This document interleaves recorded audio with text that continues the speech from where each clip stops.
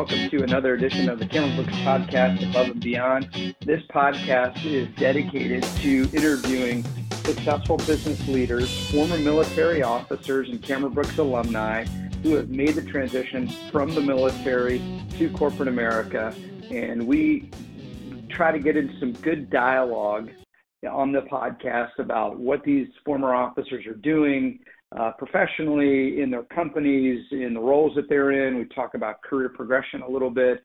We talk about professional development a little bit. And a lot of the feedback that I've received from those who listen to the podcast, they appreciate it because regardless if there's a military officer considering making a transition to business, or perhaps somebody who's already transitioned and is leading in the business world, the feedback that I've received is people are taking away a lot of practical application and tips about how to be more successful in their roles, or how to be more successful in a transition. And so for our conversation today, I interview Mark Fannin. Mark is a former Marine Corps logistician. He's got a background in economics, has an economics degree from the United States Naval Academy. And when he made a transition, he transitioned to Mars, which is a consumer company, into their pet care division. And so in this conversation, we get into his role as a brand manager. And we have dialogue about what that means, especially at a consumer packaged goods company, some of the functional things that he's up to, getting to his transition a little bit. And then we also talk about what he's working on professionally. He's reading a book called The Practicing Mind right now, and he shares some practical application about what he's taken away from the book and how he's applying it in his day-to-day life. So Mark's a really good guy, fascinating conversation, good background, and gives some good perspective about a transition and working in the business world. So hopefully you enjoy the conversation as much as I enjoy the conversation when talking to Mark. If you're interested in learning more about Cameron Brooks and about making a transition from the military to corporate America, I'd encourage you to do two things. One, I encourage you to go to our website. When you go to Cameron-Brooks.com, you can find our resource center. And within our resource center, there is a lot of open source material that you can use today to learn more about the business world and help you prepare to make a transition, or even just do the research on if a transition is right for you. So I'd encourage you to go to our website, specifically look at our resource center. And then I'd also encourage you to pick up a copy of the book PCS to Corporate America. PCS has over 80 years worth of military officer transition experience. And so in the book, we give a lot of advice. We give some tips on how to transition, what to look for, how to meet companies, what to say, how to write a resume, what books perhaps you should be reading and digging into to learn more. So strongly encourage you to go to Amazon.com and pick up a copy of PCS to Corporate America. All right, well, let's get started. Here's the conversation with Mark.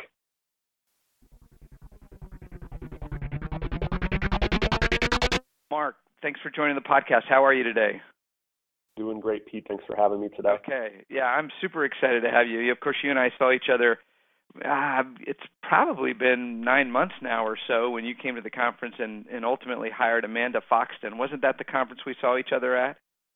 It was back in October of last year, and we actually took two folks from the conference, Amanda Foxton and Jim Neiman. Oh, Jim, that's right. Okay, yeah, great, good deal. Well, it was great to see you, and as I was thinking about people that have interesting backgrounds that I thought would really resonate with some of the folks that listen to this podcast, felt like you would be a huge positive influence on a lot of people. So appreciate you being here. Of course. Okay, so let's kind of jump into it. Why don't you start by just kind of giving us an overview of what you did in the military, how long were you in, what did you do, kind of what were some of your jobs, and then we'll talk about your transition over to Mars. Yeah, so I was a Marine supply officer, and I served from 2008 to 2013. Did two deployments. Interestingly enough, I did one deployment as a battalion supply officer, so I ran the accounts, facilitated logistics, and then all the other tasks associated with supply. And then my second deployment, I was fortunate enough to have a company, so I had a little bit more of a leadership experience in terms of operations. And then, in my second deployment, decided it was time to move on based on some promises that I had made to myself, and began my transition in middle kind of early, middle of 2013.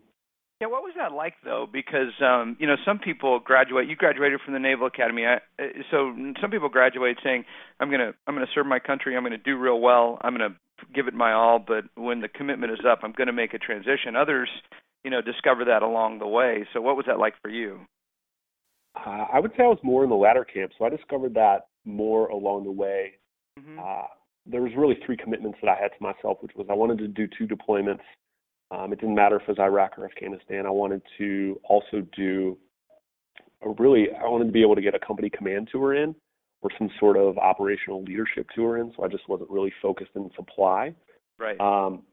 And then really the third commitment I made to myself is I really wanted to do recruiting after as a beat billet, but unfortunately that didn't really pan out. And before I could really make the decision, I had an operations officer who was a really good mentor to me, and he charted out what the standard career path looks like to supply officer. And over that conversation, I realized more and more as a suppo, as you develop, you get less and less opportunities to be close and tight with Marines because you work on staff, you work up to colonels, lieutenant colonels, and generals, and my passion area for the Marine Corps was being able to work with a platoon of Marines and execute a mission and operations. And so once that idea kind of came to fruition, I made the decision that somebody else would probably want it a little bit more than me, and that wasn't the right career path moving forward. So that's really what triggered my transition in 2013. Gotcha. So you came, yeah, that's right. You came to the June 2013 career conference and interviewed. I didn't pull up your interview schedule, but I'm sure it was 12 or 13 or 14 interviews. You ultimately chose Mars, but I know you had options, in making that choice. Why did you ultimately choose where you're at now? And maybe you could share with us a little bit about what you're up to. Yeah, so I decided to transition to Mars because they're, number one, a privately held company, which takes a lot of the pressure from Wall Street off the company to do business, so it can really run on its own. There's not a lot of outside eyes looking in, and I love that internal responsibility, I would say, from more of a culture standpoint. They have a 5 principle-driven society. And each company has a mission statement. They have core values. And what I found out through the secondary interviews is it's as much an interview for the person being hired for the job as it is for the person that's interviewing. And in the secondary interviews, it gave me a chance to take a snapshot of what the culture actually looks like. When you walk around the building, you meet different associates outside of just your interviewing panel. And Mars struck me as, the pillar-driven society that I mentioned before, but somebody who actually executes it. And I was really just fallen in love with their culture and their idea of entrepreneurship that ties back to their principles. When you say the 5 principles, and it's interesting, you called it a society, which I think is a great word. It's not one you typically use to describe an internal or a corporate body, I guess. You call it a society, which I really like. But can you go into detail there? Like, why did you call yourself, your company, your corporate body a society? And what's it like to walk around the halls of Mars? I mean, give some perspective. It's probably different than, at least to a degree, perhaps, of what you experienced in the Marine Corps. Yeah, it is. It is a little bit different given the military structure and the discipline are not in place. But I would actually turn that on its head and say there's more similarities to the Marine Corps and Mars than probably most people realize. And it's this, this pride and culture. And in the Marine Corps, it's honor, courage, and commitment. And at Mars, it's quality, it's responsibility, mutuality, efficiency. And people actually adhere to it, similar to how Marines adhere to honor, courage, and commitment. And there's a pride in driving that culture. An interesting thing is when you get evaluated at Mars, 50% is what you do, and the other 50% is how you do it. And the how is always tying back to those principles. It's kind of like being in the Marine Corps where you get evaluated on what you do, and you also get evaluated on how your Marines and sailors respond to you as you drive operations. So there's definitive similarities. And one of the interesting things is if we decide to take on business opportunities or projects that don't align with our principles, we actually have discussions about it. It's not always about making a buck, and that became apparently clear, sitting in the interview panel and then talking to other associates outside of the interview panel. That's something that Martians, that's sort of the term we call That's ourselves. your society. That is our society. It's something people really embody. It's not just lip service. So that's where I really think the idea of culture sets in at Mars, as opposed to some of the other places that I had the fortunate pleasure of interviewing with. It's so interesting because I think I know you're exactly right. There's a common misconception about the business world based on what we, from multiple sources in terms of the media or our preconceived notions or whatever it might be, but that it's this, constantly cutthroat, bottom line profit driven. And listen, don't misunderstand. Of course, it is profit and bottom line driven, but it's this idea that nothing else matters, no one else matters. You're trapped in sweatshops or whatever it might be, right? Whatever the preconceived notion is. But the way you described your experience, and especially how you were evaluated 50% on what you do, 50% on how you do, it's a lot like my experience at Johnson & Johnson, another kind of, I guess, unrelated, but, related in that it's a consumer company, at least to a degree. And we did a lot of the same things. And so I think a lot of companies focus on not only profitability, which is the sustainment and lifeblood of the company, but also, how you do it. And people like you, people like me get into organizations like that and say, well, being profitable is important, but it's just not the only important thing. It's not. And it's interesting to see, Silicon Valley took over about 15, 20 years ago.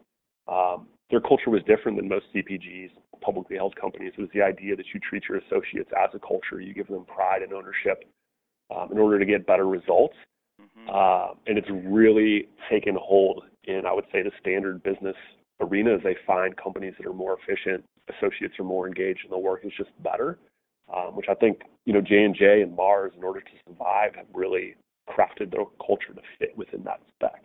Yeah, that's really good. Now, what if, I know this is kind of a little bit of a tangential question here, but what if you have an employee or someone on your team in your society who doesn't quite meet the 5 principles? Do they naturally find their way out? Is that how it occurs at Mars? Have you seen any of that? I have, and I think in some instances they do find their way out. What's unique about Mars is there's a lot of segmentation in terms of departments within CPG companies, within S&P 500 companies, and segmentation is like, if you're in finance, that's it. There's no path across. It's either up or out. And the interesting thing about Mars is they don't segment their departments in that manner. We have salespeople move to marketing. We have marketing people move to corporate affairs. We've had finance folks and operations folks come into marketing.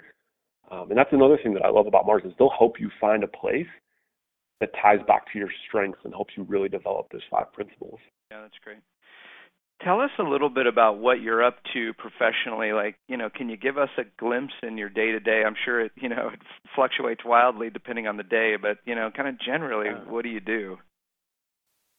So I'm a brand manager in the marketing department, and I currently work on a brand called Crave, and this is for Mars Pet Care. So my typical day is, I still keep the early habits that I had in the military, show up at 7:38. And the first thing that I do is try to understand what tasks are in front of the team in terms of driving the brand and catching up on email. And then I would say 70% of my day is involved in communicating in meetings, getting our team together on how to execute, interacting with agencies that help drive the brand, agencies such as our core creative team that develops materials for communications. We have media buying agencies that we have to interface with. We even have consumer promotions agencies that we interact with. So I would say the best way to translate my experience on a day-to-day business is like being an operations officer or platoon commander, where you come in and you run your platoon like a business. And you are responsible for all the communication and driving actions within that. And it's, the days can be long, they can be a little bit grueling, but it's nothing that's out of the ordinary from what we've already experienced in the military.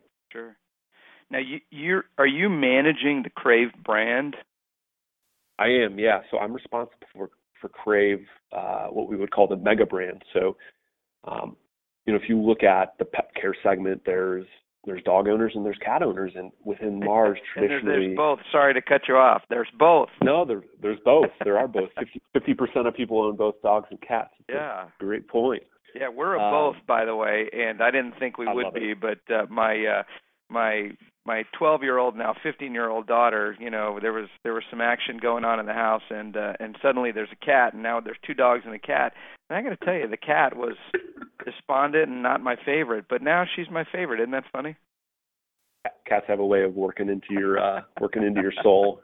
Really anyway, Mega Brand and Crave. Sorry, I didn't mean to derail that. No, that's okay. So traditionally, the way Mars has broken out their brands is you'll have a brand manager for the dog part of the business on a brand, and you'll have a brand manager for the cat side. And so for Crave, we had to move so quickly that it just turned out that I was a single point of contact for both sides. And instead of focusing on one species, we decided to take the Mega Brand approach in launching this new product. And I think this is probably the most difficult thing that I've worked on since I've been here, but we identified a white space within the category to develop and insert a brand at a certain price point with certain characteristics. We had to launch it in less than 7 months.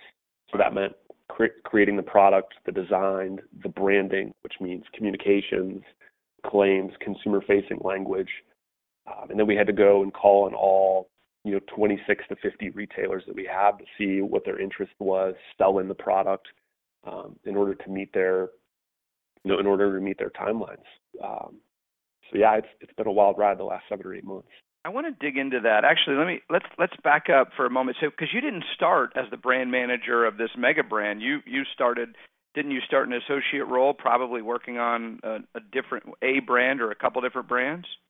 Yeah, correct. So when I transitioned from the Marine Corps to Mars, and the role that I interviewed for was called an associate brand manager, and it was doing a lot of the tactical tasks to help keep the brand up and running, such as business reporting, understand what your puts and takes are, how your sales look, what sort of risks and opportunities you have to drive to your growth number, and then heavy involvement in an activity team. An activity team would be similar as interfacing with a battalion staff or in the S shops on a ship.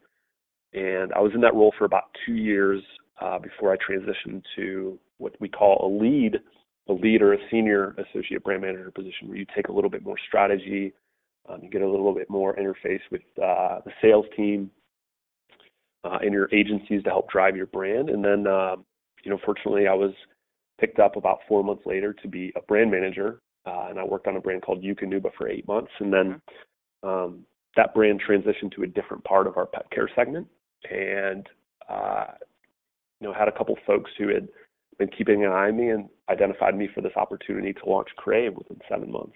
Wow. So how did you, I know I'm kind of regressing in this conversation, but that's okay. I'm just trying to hear your story from those who might be listening to this, to kind of wondering some of these things. How did you choose? There's two questions. Yeah. One, how did you choose marketing? Right, you're a Marine Corps logistician. You have an econ background from the Naval Academy. Why marketing? And then two, why Mars? And you've already kind of dug into the Mars thing with culture, so maybe that's already the answer. But maybe the more specific question would be Mars Pet Care. What was the attractive piece of that? I think a lot of people don't understand how big pet care is. I mean, maybe they just don't consider it, but it's such a huge, huge, huge industry or segment of our industry. And so, why marketing, and then why Mars Pet Care? So why marketing? I would say I still remember the advice that you guys gave all the candidates at our conference, and it was focus on the company first, the role second, and then make price and location your final determining factors. And when my wife and I showed up to the event, we really took those to heart. So I would say it was really marketing as a secondary option. It was more about just getting into Mars because it encompassed kind of the culture discussion that you and I had earlier about why. And then it just so happened to be marketing, which I think is probably just luck at that point. But I would say what attracted me to marketing the most, once I figured out Mars was the place I wanted to be, was this idea of being a business owner for your brand. And it relates in more ways than I could probably list on the podcast about how it is similar to being a Marine Corps officer in front of a platoon. Yeah. You're responsible for every touch point of your brand, which is all the way from the product that's being designed with your research and development team to how and where it's being produced and on what timeline with your supply operations team to what your profit and loss statement looks like so you can contribute to the business, all the way to getting in front of retailers such as Walmart, Target, Publix, Kroger, Right. And selling and pitching this to communications that a consumer sees. And I love the ownership of being able to say, that's my brand, that's my business, and this is the team that helped us put it all together. When I talk to officers about marketing, and maybe for just a moment, can you describe? You've used the expression CPG. Describe that for us. When you say that, what do you specifically mean by that? CPG is Consumer Packaged Goods Company. We are a company that houses brands such as Pedigree, Caesar, Ein's Dog Food, and we provide a product that a consumer buys on their daily journey and consumes, whether it's diapers in certain cases for J&J and baby products, but for Mars Pet Care, we create pet food that is ultimately purchased by a consumer, such as you, Pete, with a dog and a cat in your house, and then consumed as part of your journey on life. So when I describe exactly, all right. So when I describe marketing, consumer packaged good marketing to an officer, essentially what I say, and I know it's so broad and high level because you named some things that I'd love to just kind of help others understand, really help me understand. I talk about, you're developing strategy at a corporate level to help consumers see why the brand would benefit them and why that would be good for them. So, but you talk about with Crave and launching it in 7 months, determining white space, looking at the category, looking at the claims that the product makes, developing consumer-facing language. So can you just kind of walk us through that a little bit more, give us a little bit more specificity on, if I were to walk into your role, what would that look like? Getting a product from non-existent to 7 months later, people are buying it off the shelf.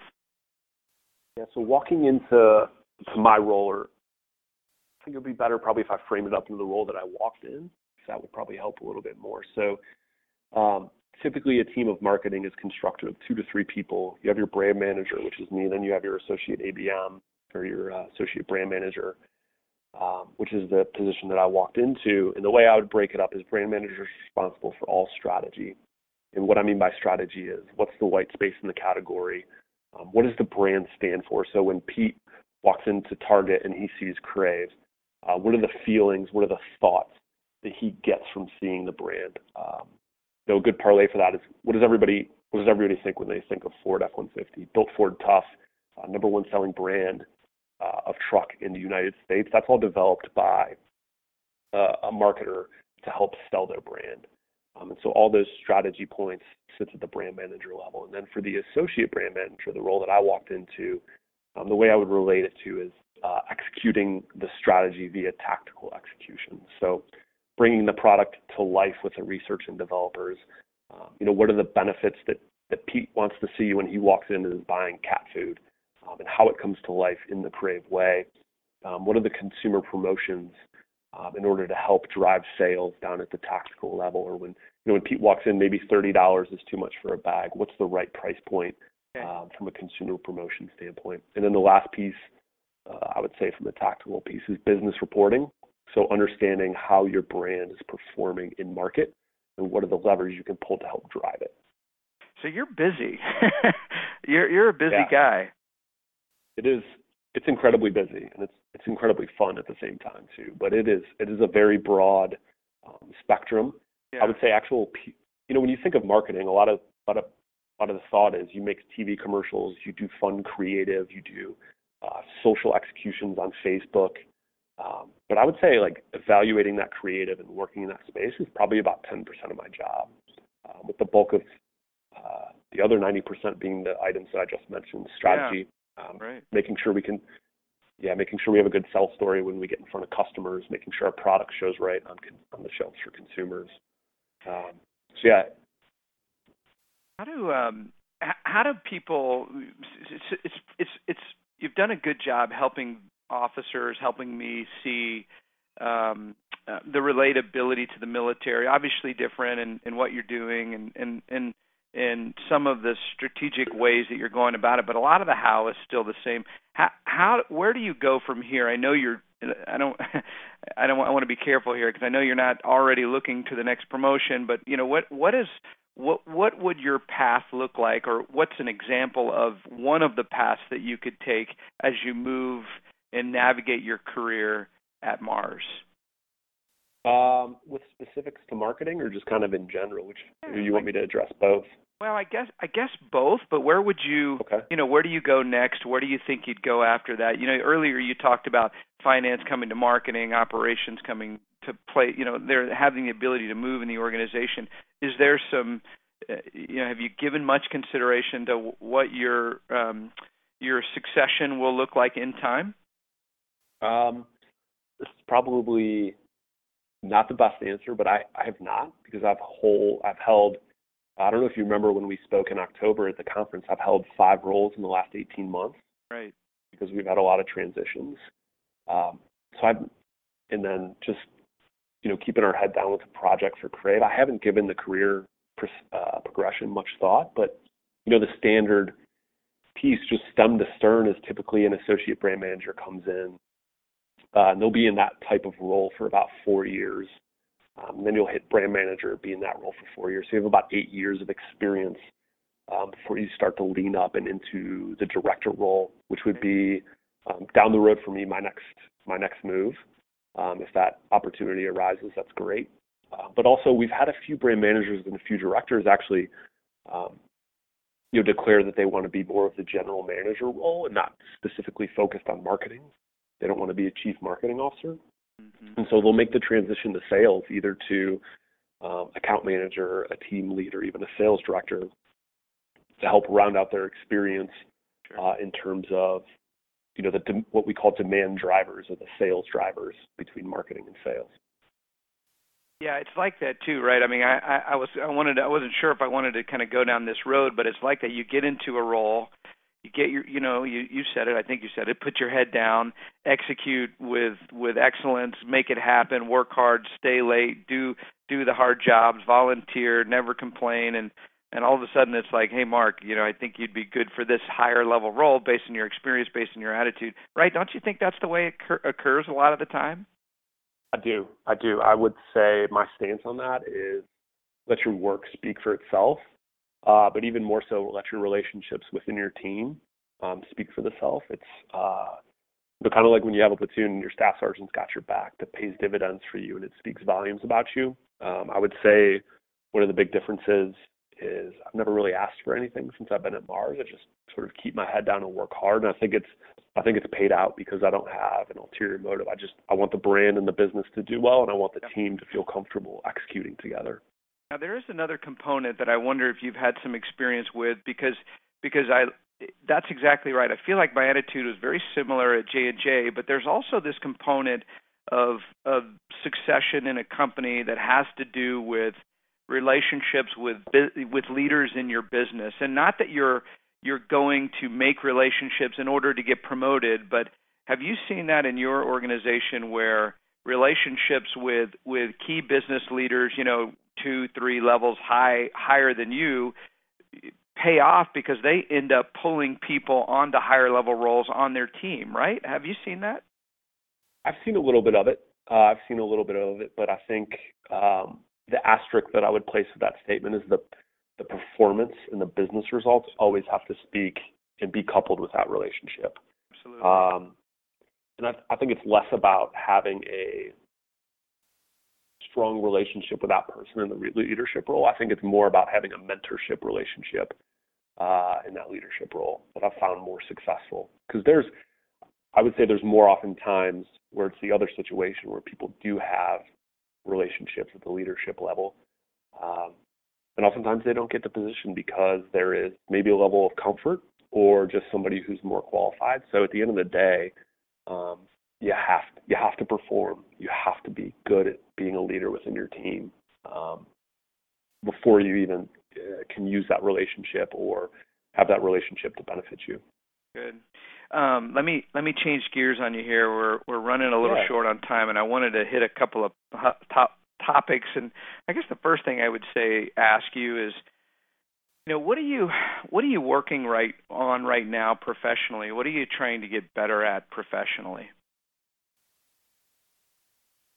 So I would say, from a professional standpoint, specifically as it relates to marketing, evaluating creative and what it means when we put it in market. And how to translate that is when you develop a campaign for a brand. Let's take the pistachio commercial, where they have all these famous, these famous celebrities come on and they do some sort of parlay or dry sarcastic run of how it relates to pistachio. How do you evaluate that creative when it comes out as an idea and then you get it to execution? That's my biggest development area in terms of marketing. I would say, as a business leader, it's strategy. You can never know enough about how to utilize and create strategy. And for me right now, it's understanding the puts and takes within my business, specifically as it relates to media, but also as it relates to the risks and opportunities as we get the brand into a more mature place. How do we continue to drive growth? When you say puts and takes, can you define that for us?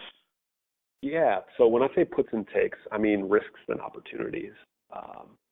And risks and opportunities for a business can shape up in various ways. What is the risk of you not running a media plan for a new brand? What is the risk of you not having the right assortment of flavors because you had to move so fast in developing your brand that you need to add to your portfolio later? Or to flip that on its head, what's the opportunity if you do run a full media plan for your brand? What's the opportunity if you have the right assortment when you go to a retailer and have the discussion of potentially getting more distribution, which is a huge base growth driver for your business? And those are the types of puts and takes you have to look at. Gotcha. You talked about strategy and the creative. I looked online. I kind of Googled Crave. Crave adult dog food. Is that what it is? Yeah, and our website is cravepetfoods.com. Okay, let me go there because I found, and I just want to make sure it's the right one, and then I want to ask you a question about it, and hopefully we can get some people. I'd love to get some people going to that website. Yeah, that's the one. So the brand, it's interesting. The brand is pretty aggressive, isn't it? I mean, you've got these, what look, predatory animals, kind of steely-eyed predatory animals getting after some of, getting ready to have a meal, right? Isn't that what you were going for? It is. Yeah. So we definitely took an aggressive approach. So our marketing philosophy is be noticed, be remembered, and be understood. And within the be noticed portion of it, we wanted our design to be, like you said, aggressive. We wanted it to stand out on shelf in a sea of products that kind of look the same. And being noticed can be both good and bad. There's people who will love it and say, that is a beautiful design. I love the aggressiveness. There's other people who will say that haunts me in my dreams. The eyeballs follow me. Well, they had to get a hardcore Marine Corps officer to do this brand, man. They had to get somebody tough to get in there and get it done. It's basically, yeah. I mean, yeah, that's right. Yeah, it's interesting. But even for that consumer who says this isn't for me, but they still noticed it, that's still a win. As you talk about branding for your brand that you want to drive. Yeah, that's exciting. That's really cool. All right, let me final question or two. Are you listening to a podcast or reading a book or following a blog? What are you up to professionally in terms of taking some content and material in? So there's there's three portions that I have right now. I'm a big fan of Simon Sinek. I think his podcast on how great leaders inspire action and Start With Why are incredibly meaty and incredibly juicy to the point where I've had to take these podcasts in snippets, but it's really interesting to parlay those into everyday action. The second part is I'm reading a book called The Practicing Mind. It's about honing your ability to stay focused in a situation so you develop your tools and develop your understanding of how to get from point A to point B without just focusing on results. And it teaches you to be present in everyday conversations. So a little bit of the self-development piece. And then I have 2 or 3 mentors in the business that I meet with, call it a biweekly basis or even a monthly basis, where I have them, for lack of a better term, evaluate me We talk about what my strengths and weaknesses are, what they're seeing, and how I show up every day, and how to become a better leader and a better business owner. So I think those are the three things that I've been hitting on in the last year. Let me ask you a little bit about the practicing mind. Is that one that would help a military officer where, you said being present, staying focused, and is there, retention of an increased retention of conversation or productivity? Like, tell me what your end goal is in that. I'm intrigued and interested to look that book up. Yeah, so it's all of the above for what you just mentioned. It's the idea of being more effective in conversations you may not necessarily have particular interest in. But I think one of the unique points in the book is the way our culture is, the way our society is, it is all focused on the end result. It's all focused on getting to point B. Not how you got to point B, but getting to point B. And this book kind of flips it on its head. It's about focusing on the journey to get from point A to point B so you can help master a new skill. It helps make you more of an owner of that skill set as opposed to just focusing on the result. Because the result will come if you focus on that journey. It's just a matter of putting more time in for how you become good at that skill. Yeah, good. I was kind of Googling or put it on Amazon, and Thomas Sterner, and then he writes another book right after that, Fully Engaged, Using Practicing Mind in Daily Life. So I think I'll grab that. As a matter of fact, I'll probably download it to the Kindle today and give that a read. It's something I've been thinking a lot about personally myself in terms of more engagement. In our business, probably like yours. I mean, I just feel like we're a mile a minute, and it's ships passing in the night, so to speak, a lot of times in the office. But I want to get better at being more engaged, and I think people will appreciate that tip. Are you, speaking of mentoring, do you get to pour into, like Amanda and Jim? Do you, I know you see them, I'm sure you see them, but are either on your team, do you get to mentor them along as well? I do, yeah. So Jim and I meet probably on a weekly basis, if I remember correctly. We meet every Friday. We talk about what sort of tasks he has, how to approach them, maybe even just QCing some of his materials or giving them some extra thought. And then Amanda has been set up with a couple other mentors as well inside the business. So it's more about spreading their wings outside of just the JMO network too, because Jim meets with other folks as well. But yeah, like the interesting thing about the interaction with JMOs is there's not a lot that needs to be said to keep that network going. What people will find is there's formal networking opportunities in the business, and none of it involves JMOs because there's that unspoken bond. That's good. Final shot here. Any advice, just kind of maybe a bullet point or something that JMOs listening to this can really latch on to about working in business or making the transition? Anything that you've been able to dwell on over the last 4 months that has kind of stayed consistent and front of mind? Yeah, I would say the two things are be humble and be real. I think it's applicable in all roles that you'll be in. And the great thing about those two traits are no matter what team you're on or how difficult or easy the task is, they endear you to the people you interact with. I would say for most of the people who probably listen to the podcast or in the interview process, your experience is great as an officer. It's second to none in terms of leadership, in terms of defining how you can put your grit forth, and even showing your leadership and your team building skills. But be humble about it and be real, because when you get into the interview process, folks can see right through it. Describe real. It's funny, the word humble comes up on these podcasts all the time. I always reference a book called The Ideal Team Player by Patrick Lencioni. That's one of his pillars to being an ideal team player. And humility, in my mind, doesn't need a whole lot of definition. It's so vital. It's probably my strong touch point. Not to say, in terms of what I appreciate about others. When you say real, can you define that a little bit or put some structure around that word? You guys still call it the unique you, but you were briefing up the interviewers. Right, just showing, like there's no, and that's interesting because, especially in the interview process, if you're someone that you're not in the interview and then go to work and you're different than who you were in the interview, that's just not going to work. Yeah, because eventually it'll come out. Yeah, that's right. in the interview day, you have 15 interviews. Each one is an hour long. It's 15 hours of talking. The real you will come out. Right. Just go in focused. And it's the same thing with business. No matter how long you are with a company, whether it's 2, 5, 6 months, like eventually people will see you for who you are. So it's best just to bring that best foot forward of you from the get-go.